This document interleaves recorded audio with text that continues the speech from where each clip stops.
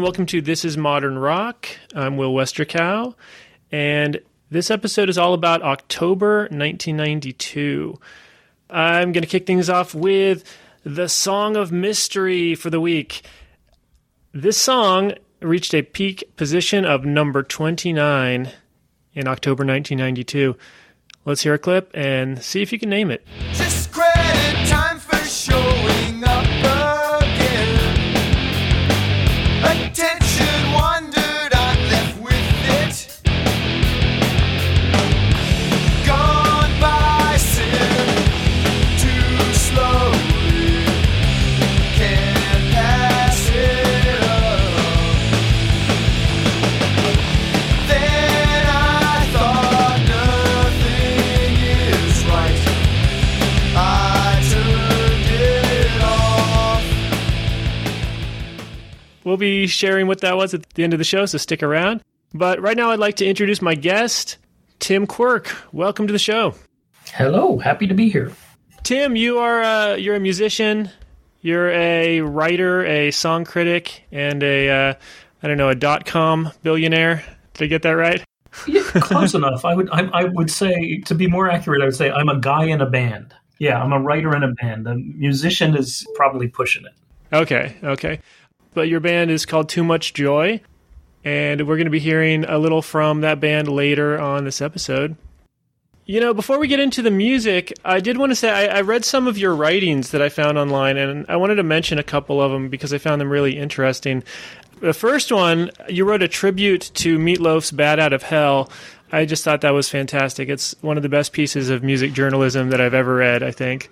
Thank you. It's hilarious and very heartfelt at the same time. That album was, I listened to it probably more than anything else when I was like 12 years old. And so then as an adult, I tried to figure out, I was sort of not exactly ashamed, but I was befuddled by why it had been so powerful when it's so patently ridiculous. So I felt obliged to try to figure out how it did what it did on the prepubescent mind of young Americans. Yeah, and you did a great job.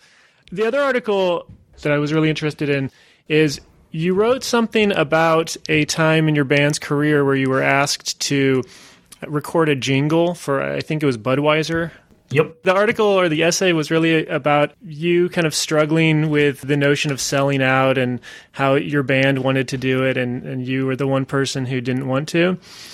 What really struck me, though, is that when your band eventually got around to recording this jingle and the band made a fair amount of money off of it, you wrote that the money from that jingle allowed you to buy health insurance, which then allowed you to have a child. The title of the piece was Budweiser Bought My Baby. And it's a true thing that actually happened, but it's also an apt metaphor for the fact that because my band was a democracy, they outvoted me and voted to sell out. And we did this thing that I was so angst-ridden about and really didn't want to participate in. If we hadn't done it, if we hadn't sold out in that way, my daughter literally would not exist today, which really makes you grapple with your punk rock ideals and try to figure out just how valid they might or might not be. And the other thing that I figured out from the whole ordeal was that as much as I hated it, the deal that Anheuser-Busch made with us was way better than the deal that we made with Warner Brothers. We definitely got the better end of the transaction from Budweiser than we did from Warner. Right. That's the other thing I was going to mention is that, I don't exactly know what the break-even point seems to be, but there's plenty of bands who have sold many tens of thousands, hundreds of thousands of albums, and the band is making no money off of their record deal.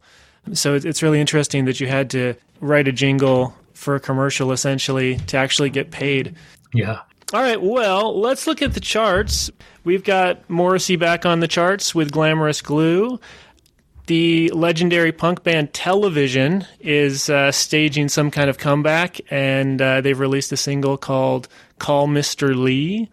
And the Rembrandts of Friends theme song fame have managed to crack the charts for the first time. But we're not going to listen to them today. We're going to be checking out some other bands. And the first one I'd like to talk about is Suzanne Vega. Suzanne Vega is an American alternative folk artist. She is known as the mother of the MP3. And I didn't know this. I thought that Solitude Standing was her first album, but that was apparently her second, and her debut didn't have much impact in the U.S. But in the UK, her 1985 debut album was a big hit and went platinum over there and spawned a bunch of hit singles. That's the one with Marlena on the Wall, right? I'm pretty sure. I first heard it in college, and that's a friend had the record, and I just got hooked on Marlena on the Wall. Then I recall buying her follow-up Solitude Standing and being a tad disappointed. Okay, yeah, I'll have to go back and check out the debut. By the time we get to 1992, Vega is releasing her fourth album, which, this is kind of weird. I don't know if I'm reading this wrong, but I assumed it was called 99.9 Degrees Fahrenheit, but apparently it's 99.9 Fahrenheit degrees. That sounds wrong to me, but that's how it's written, and that's how it's described when I search it up online too. So I don't know what that's about. But this album is just a touch more electronic and experimental than some of her earlier work, and we're going to be hearing the second single from the album. This is called Blood Makes Noise, and it reached number 1 for 1 week in October 1992. I'd like to help you, doctor, yes, I really, really would, but the din in my head, it's too much and it's no good. I'm standing in a windy tunnel, shouting through the roar, and I'd like to give the information, asking for what blood makes noise. It's ringing in my ear, blood makes noise, and I can't really hear you in the thickening of fear.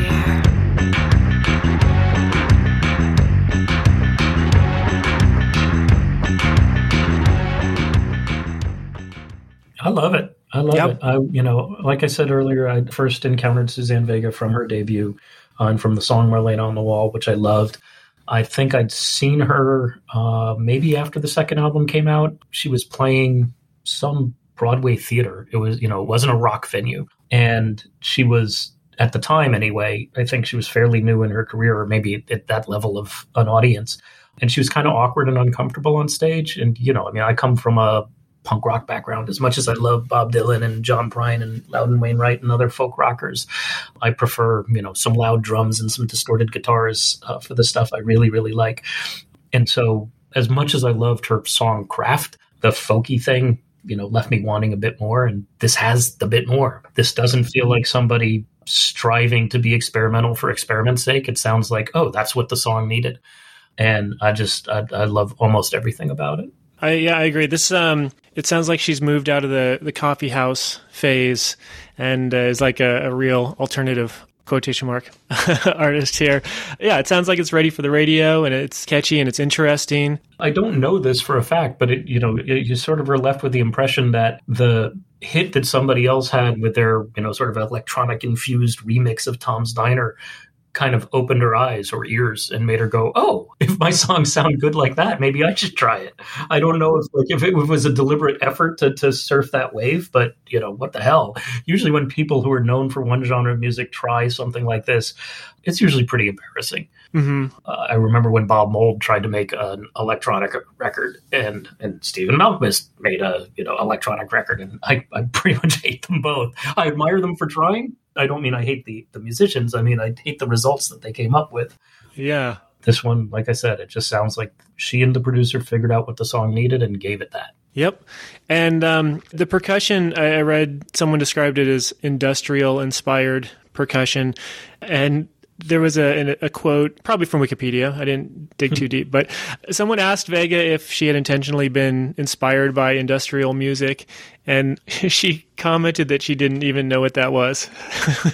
I totally believe that. In fact, when you said that phrase, I was going to interject and say, to me, it sounds like lyric-inspired music. It's about the blood rushing through your head being so loud, whether literally or as a metaphor, that, you can't focus on anything else or perceive anything else. And so all the noises that are going on in the tune just sound like, they are making that viscerally real. Yeah. I read some interview with her about this record when she mentioned, I believe the producer was Mitchell Froom, and he'd just done some good stuff with Crowded House. And she thought, she was going to get this pop sheen from him. And I believe this was the first song they tracked. And, it went in a totally different direction than she was expecting. But, both she and he were thrilled with the results, as well they should have been. Yeah. All right. Well, let's move on from Suzanne Vega. We have another artist that hit number 1 this month. That's REM. And they're back with a new album.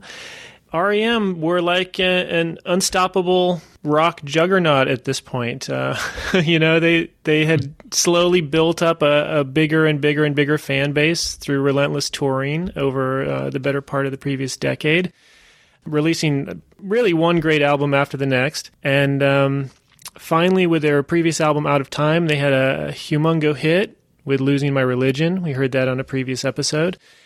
Following that album, the band decided that they wanted to do something a little heavier and a little harder rocking, but somehow when they got together to start writing songs, that didn't happen at all, which, I don't know, is even more surprising when you know that Led Zeppelin's John Paul Jones joined them for, I guess he arranged strings, so he could have added some thundering bass or something, but we ended up with a really reflective, string-laden, slower sort of album. I don't know. The album's called Automatic for the People. It was released in October 1992. It was REM's 9th studio album, and it was another big hit for the band, producing 6 singles, and it's regarded by many people as their finest album, although, like pretty much anyone I talked to who's a fan from back in the early days, they tend to disagree. I don't know how you feel. I'm in that camp. Are you a Murmur guy? I'm a Life's Rich Pageant is the pinnacle of their art. Interesting. So after The Clash, REM was probably the most important band to my band. Mm-hmm. We sort of had a holy trinity when we were starting out in the early 80s. It was The Clash. We literally formed the band to play Clash covers at high school dances in the suburbs of New York City. And then we loved Gang of Four just because they were inspired by punk but doing something completely different. And it literally like nothing I'd ever heard before in my life. And then we went to see Gang of Four. We were juniors in high school. We were dating some seniors, and they were new wave chicks, so they didn't go to prom.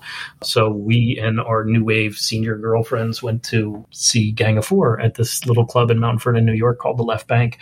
And this unknown indie band that had no records out, they had one single on Hiptone.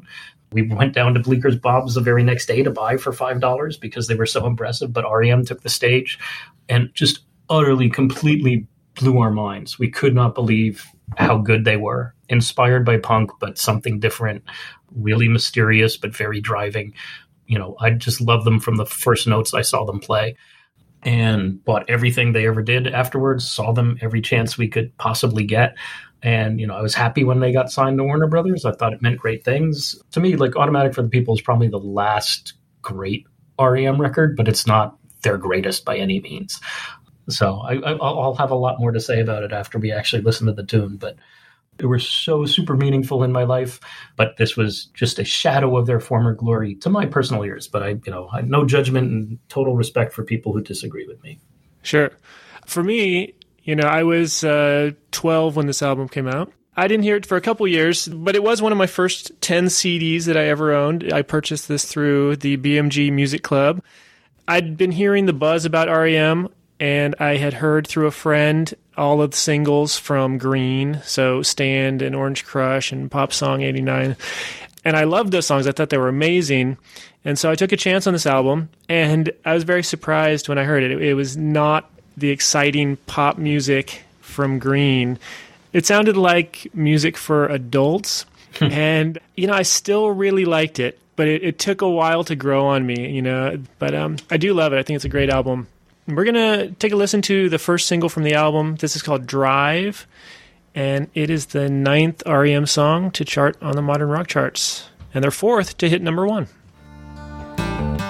Maybe you did, maybe you walked, maybe you rocked around the clock. Tick, tock, tick, tock. Maybe I ride, maybe you walk, maybe I try to get on, baby.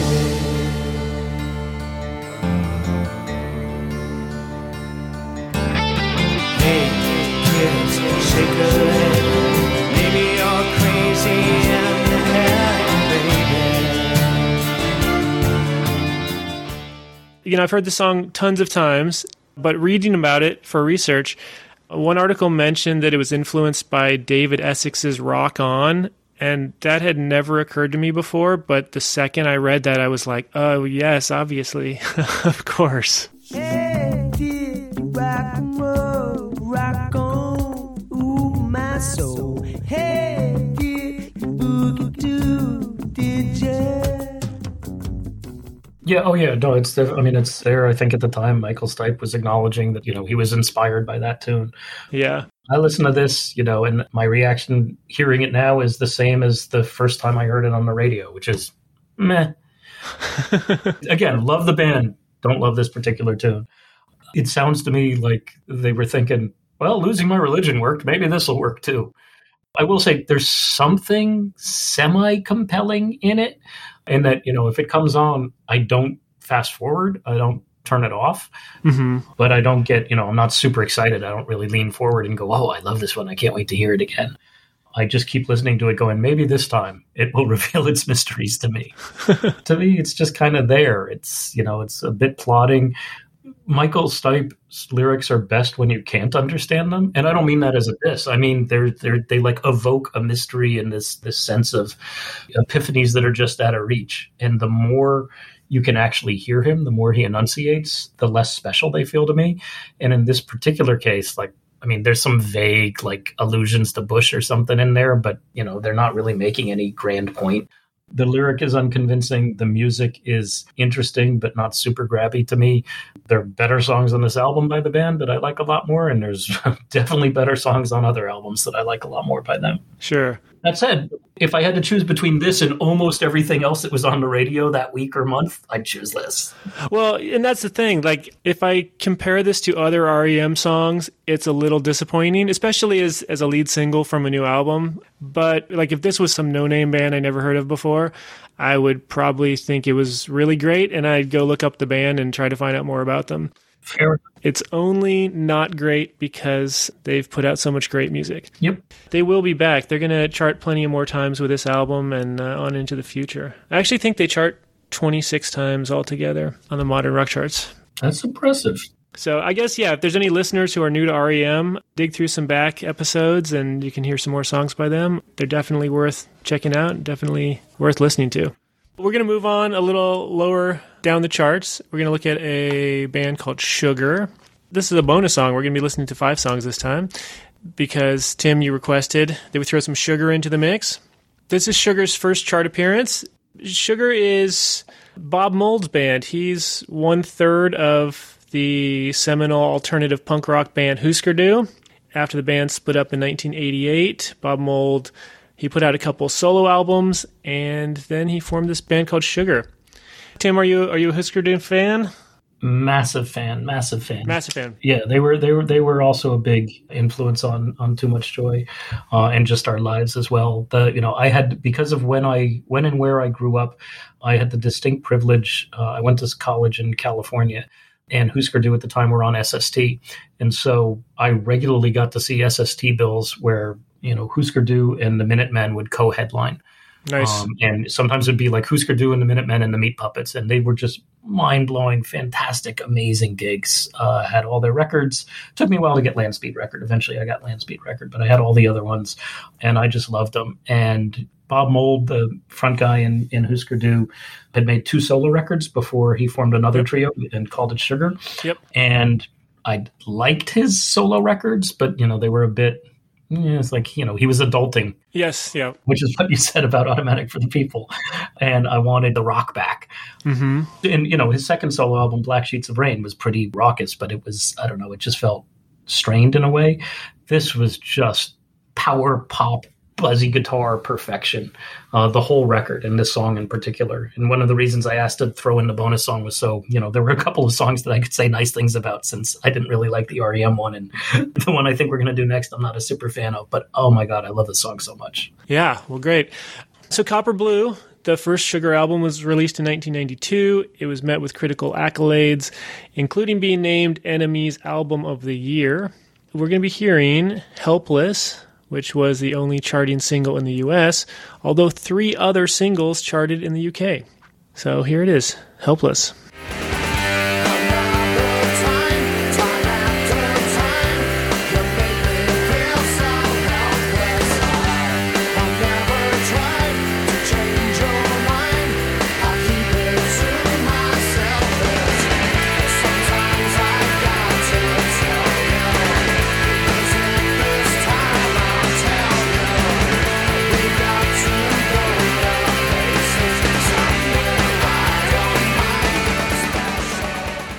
It's a powerful pop song, which is different than a power pop song. And there's one thing that I love in particular about this, and it's a lyric thing. I mean, it's not that it's a vocal thing, rather. In the chorus, he goes, "You make me feel so helpless, and there's no reason for him to throw in that extra I, because then the next line is, "I never tried to change your mind." And he does it every chorus. And that extra I just love it, because it's the type of thing, a lot of times when you're in a band and you're writing a song, a lot of times you're just making nonsense words up to a melody and you're going to fill in the words later. And this just sounds to me, I don't know this for a fact, but it certainly strikes me as the type of thing where he had an extra syllable that he didn't have a word for. And so he just went to the first word of the next line and threw it in where it didn't belong. But it's such a hook. I love it. And it winds up rhyming with the rest of the chorus, which is always good and helpful. I don't know. It makes no sense, but it makes perfect sense, if you know what I mean. Yeah. The other thing that I really like about Sugar is Bob Mould has always done best in power trios. Husker Du was a power trio. Sugar was a power trio. My understanding is he put the band together. David Barbie, whose bass line does wonders in this song, by the way. And he got a drummer and a bass player. And they were just supposed to be his backing band for, what was going to be his third solo record. But, they realized, my understanding is in the studio, they had something super special. So they turned it into a band. And then more recently, I'd say I'm not sure how many, but the last number of solo records Mould's done this century have all been with the same players in the power trio. Interesting. Sugar lasted a couple albums, and then I guess he went back to doing albums under his own name, but he's still at it. And I think his most recent album was released in 2020. All right, well, let's move on. We're going to hear from the Ramones, moving down a little bit to number 6 on the charts. Rolling Stone magazine named them the 26th greatest artist of all time at some point. I think they're also generally considered to be the first real punk band, having formed in 1974 and releasing their first album in April 1976. Although, there's always people who are ready to dispute that title, I guess. Yep. They're known for their look. They adopted a similar fashion style, black leather jackets and jeans, and they all changed their last names to Ramone. They really had just been plugging along for years and years and years, just touring and touring and touring nonstop, really without any sizable hits to their name.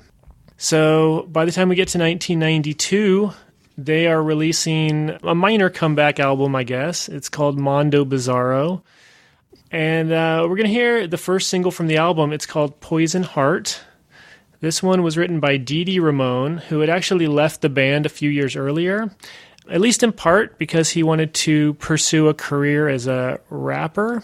D.D. King. D.D. King, that's right. I have not heard his album, but it's... Oh, you can find the clips on YouTube.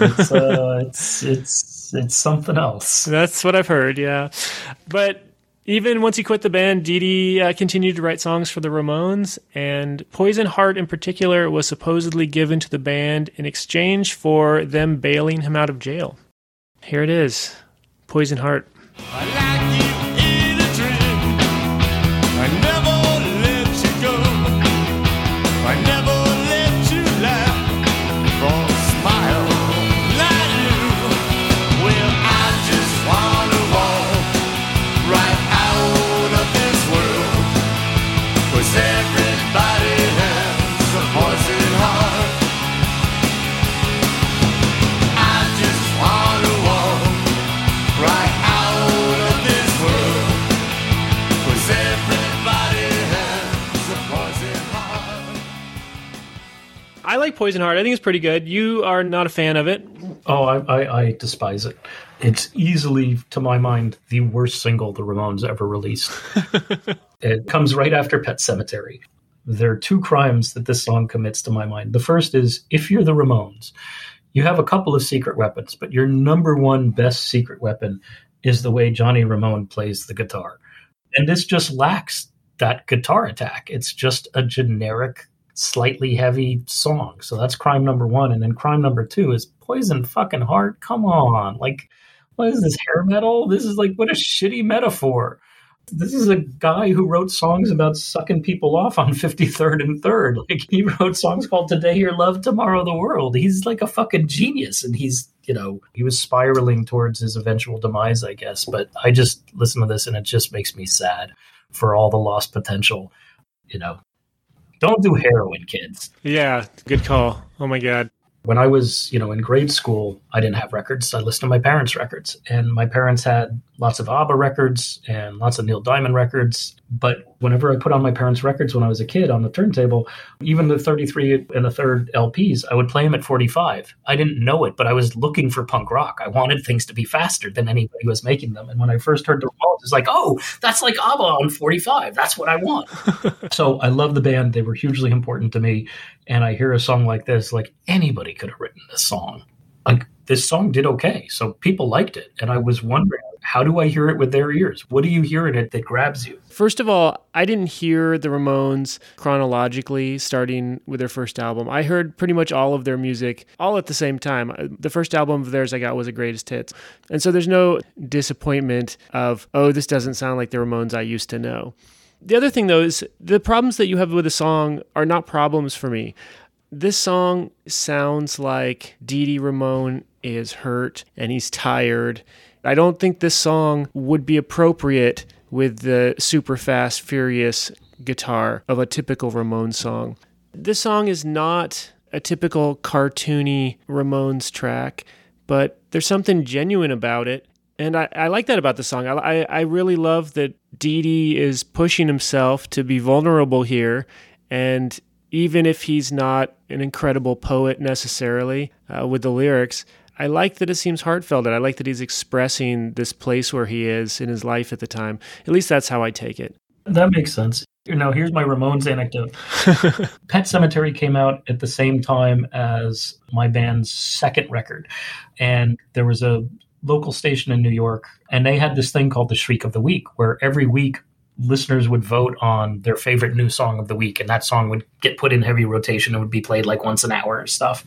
And so this one week, my band's song from our second album called My Past Lives was up against Pet Sematary, and my band was on tour, and we were touring through New York City at the time. I remember it was during sound check. Instead of sound checking, we all just found a bank of phones and called up and voted for ourselves over and over and over again, and we won. I felt a little bad that, we voted ourselves over the Ramones, but I didn't feel that bad because the Ramones are a better band than Too Much Joy, but My Past Lives is a better song than Pet Sematary. I feel quite confident saying that. So I felt okay that we won for that. But we learned a couple of weeks later, we were talking to one of our radio reps, and she had been in an apartment with the Ramones while the voting was going on. And she's like, oh yeah, they were all calling up and voting for themselves too. And they were super pissed off when they lost. They were like, who the hell is Too Much Joy? How'd they beat us? Well, we beat you because we called in more than you called in for yourselves, guys. Yeah, faster dialing fingers. Yes.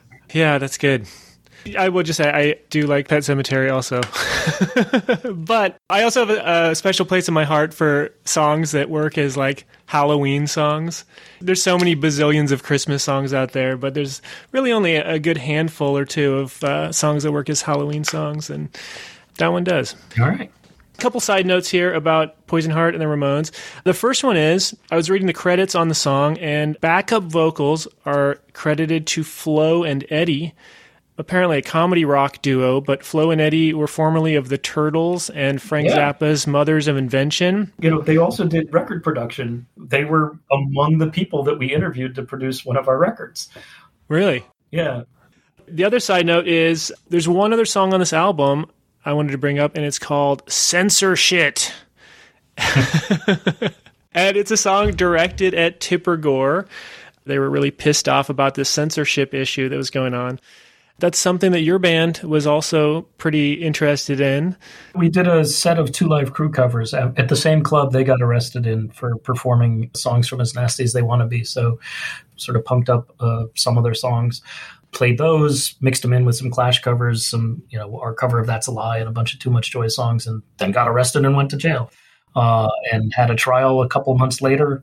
So basically, Charles Freeman, a record store owner, had been arrested for selling As Nasty as They Want to Be. And we were watching the news when that happened, and that's what made us want to have the protest concert.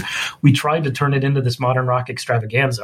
Our concept was like all the modern rock bands, R.E.M. and Red Hot Chili Peppers and Too Much Joy and everybody else we could convince would go down and each do 1 2 Live Crew song. And Sheriff Nick Navarro would have to, hire like 10 school buses to cart us all off to jail. Yeah. And every single band we invited said, that's a great idea. We're busy that day.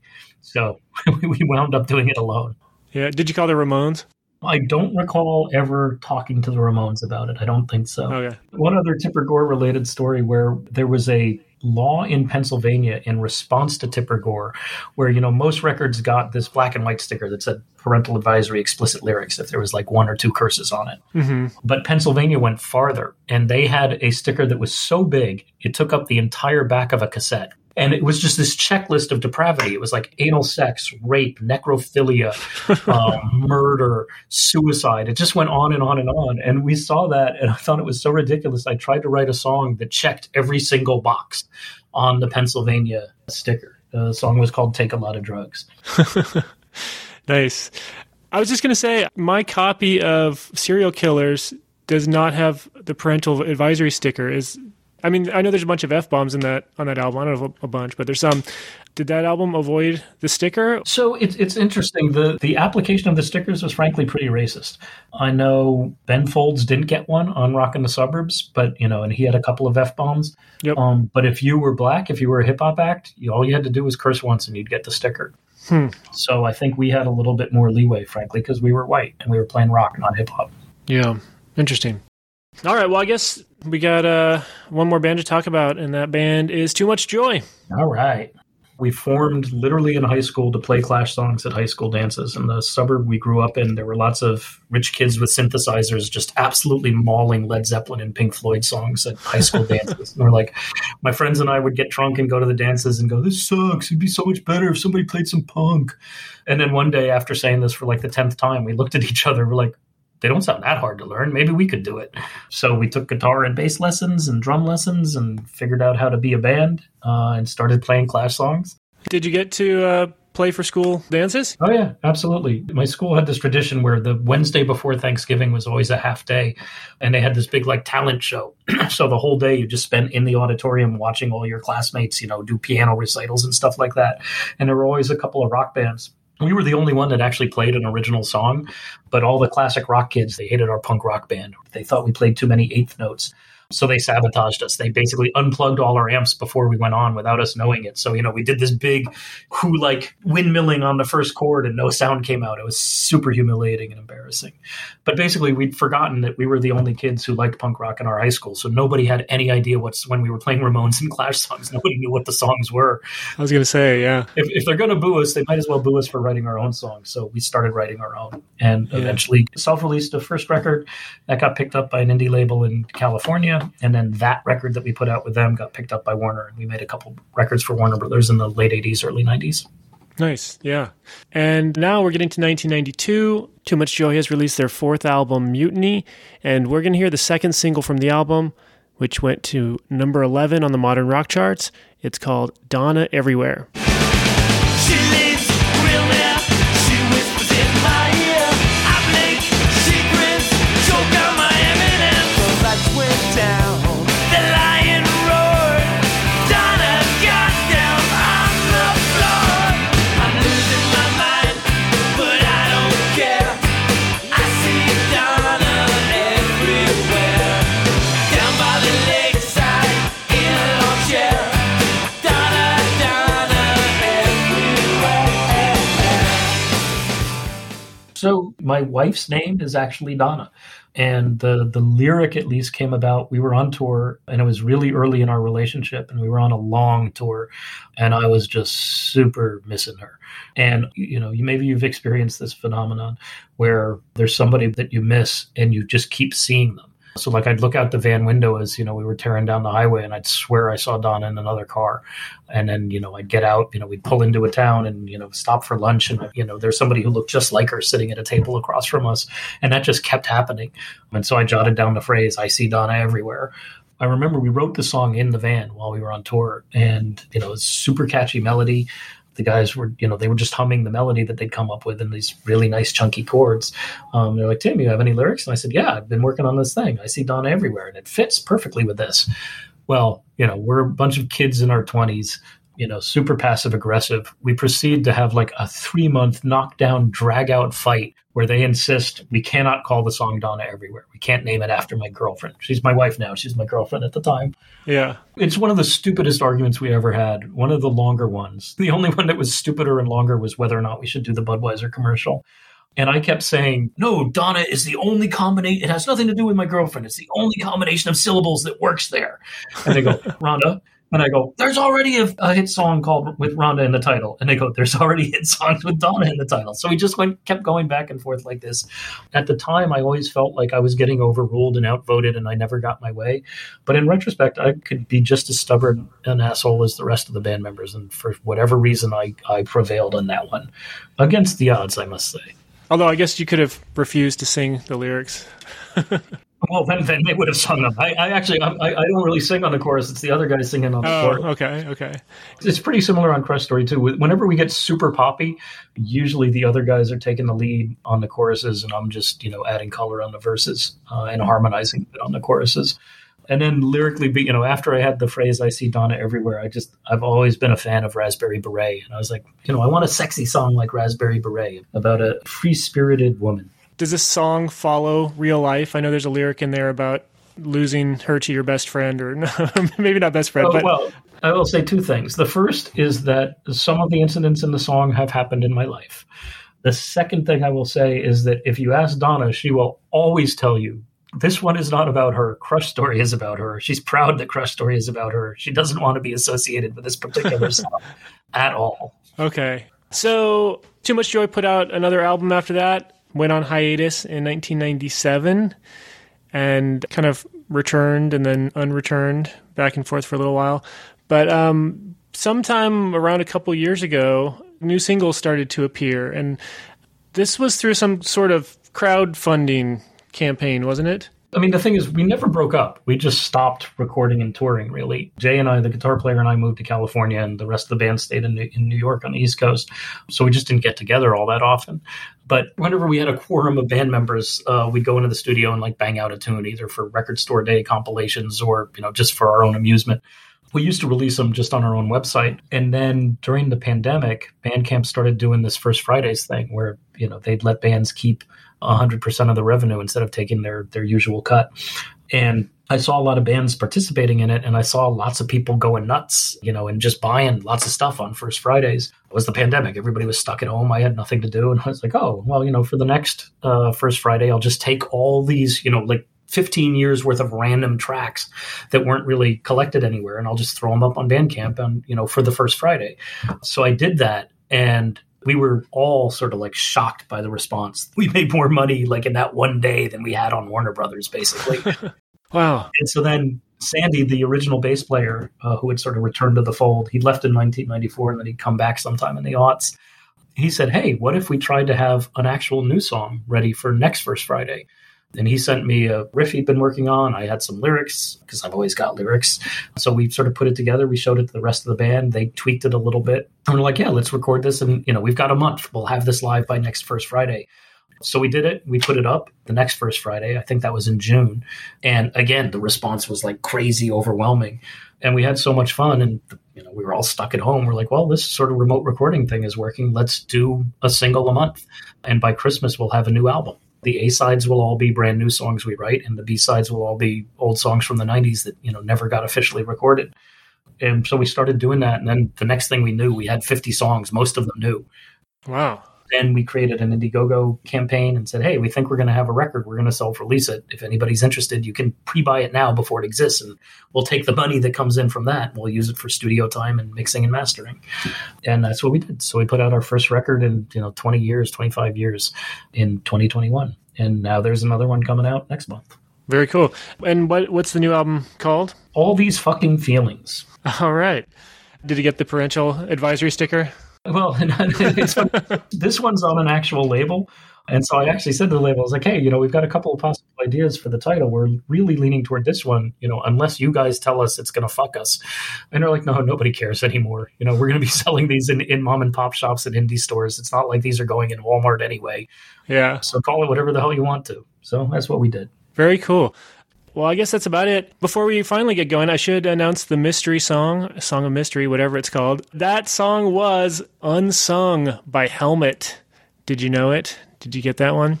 If anyone wants to contact me, they can reach me at thisismodernrock@gmail.com. If any listeners have not done so, it'd be really cool if you left a review or something to that effect on wherever you listen to podcasts. And if people want to learn more about Too Much Joy, I know you got a website.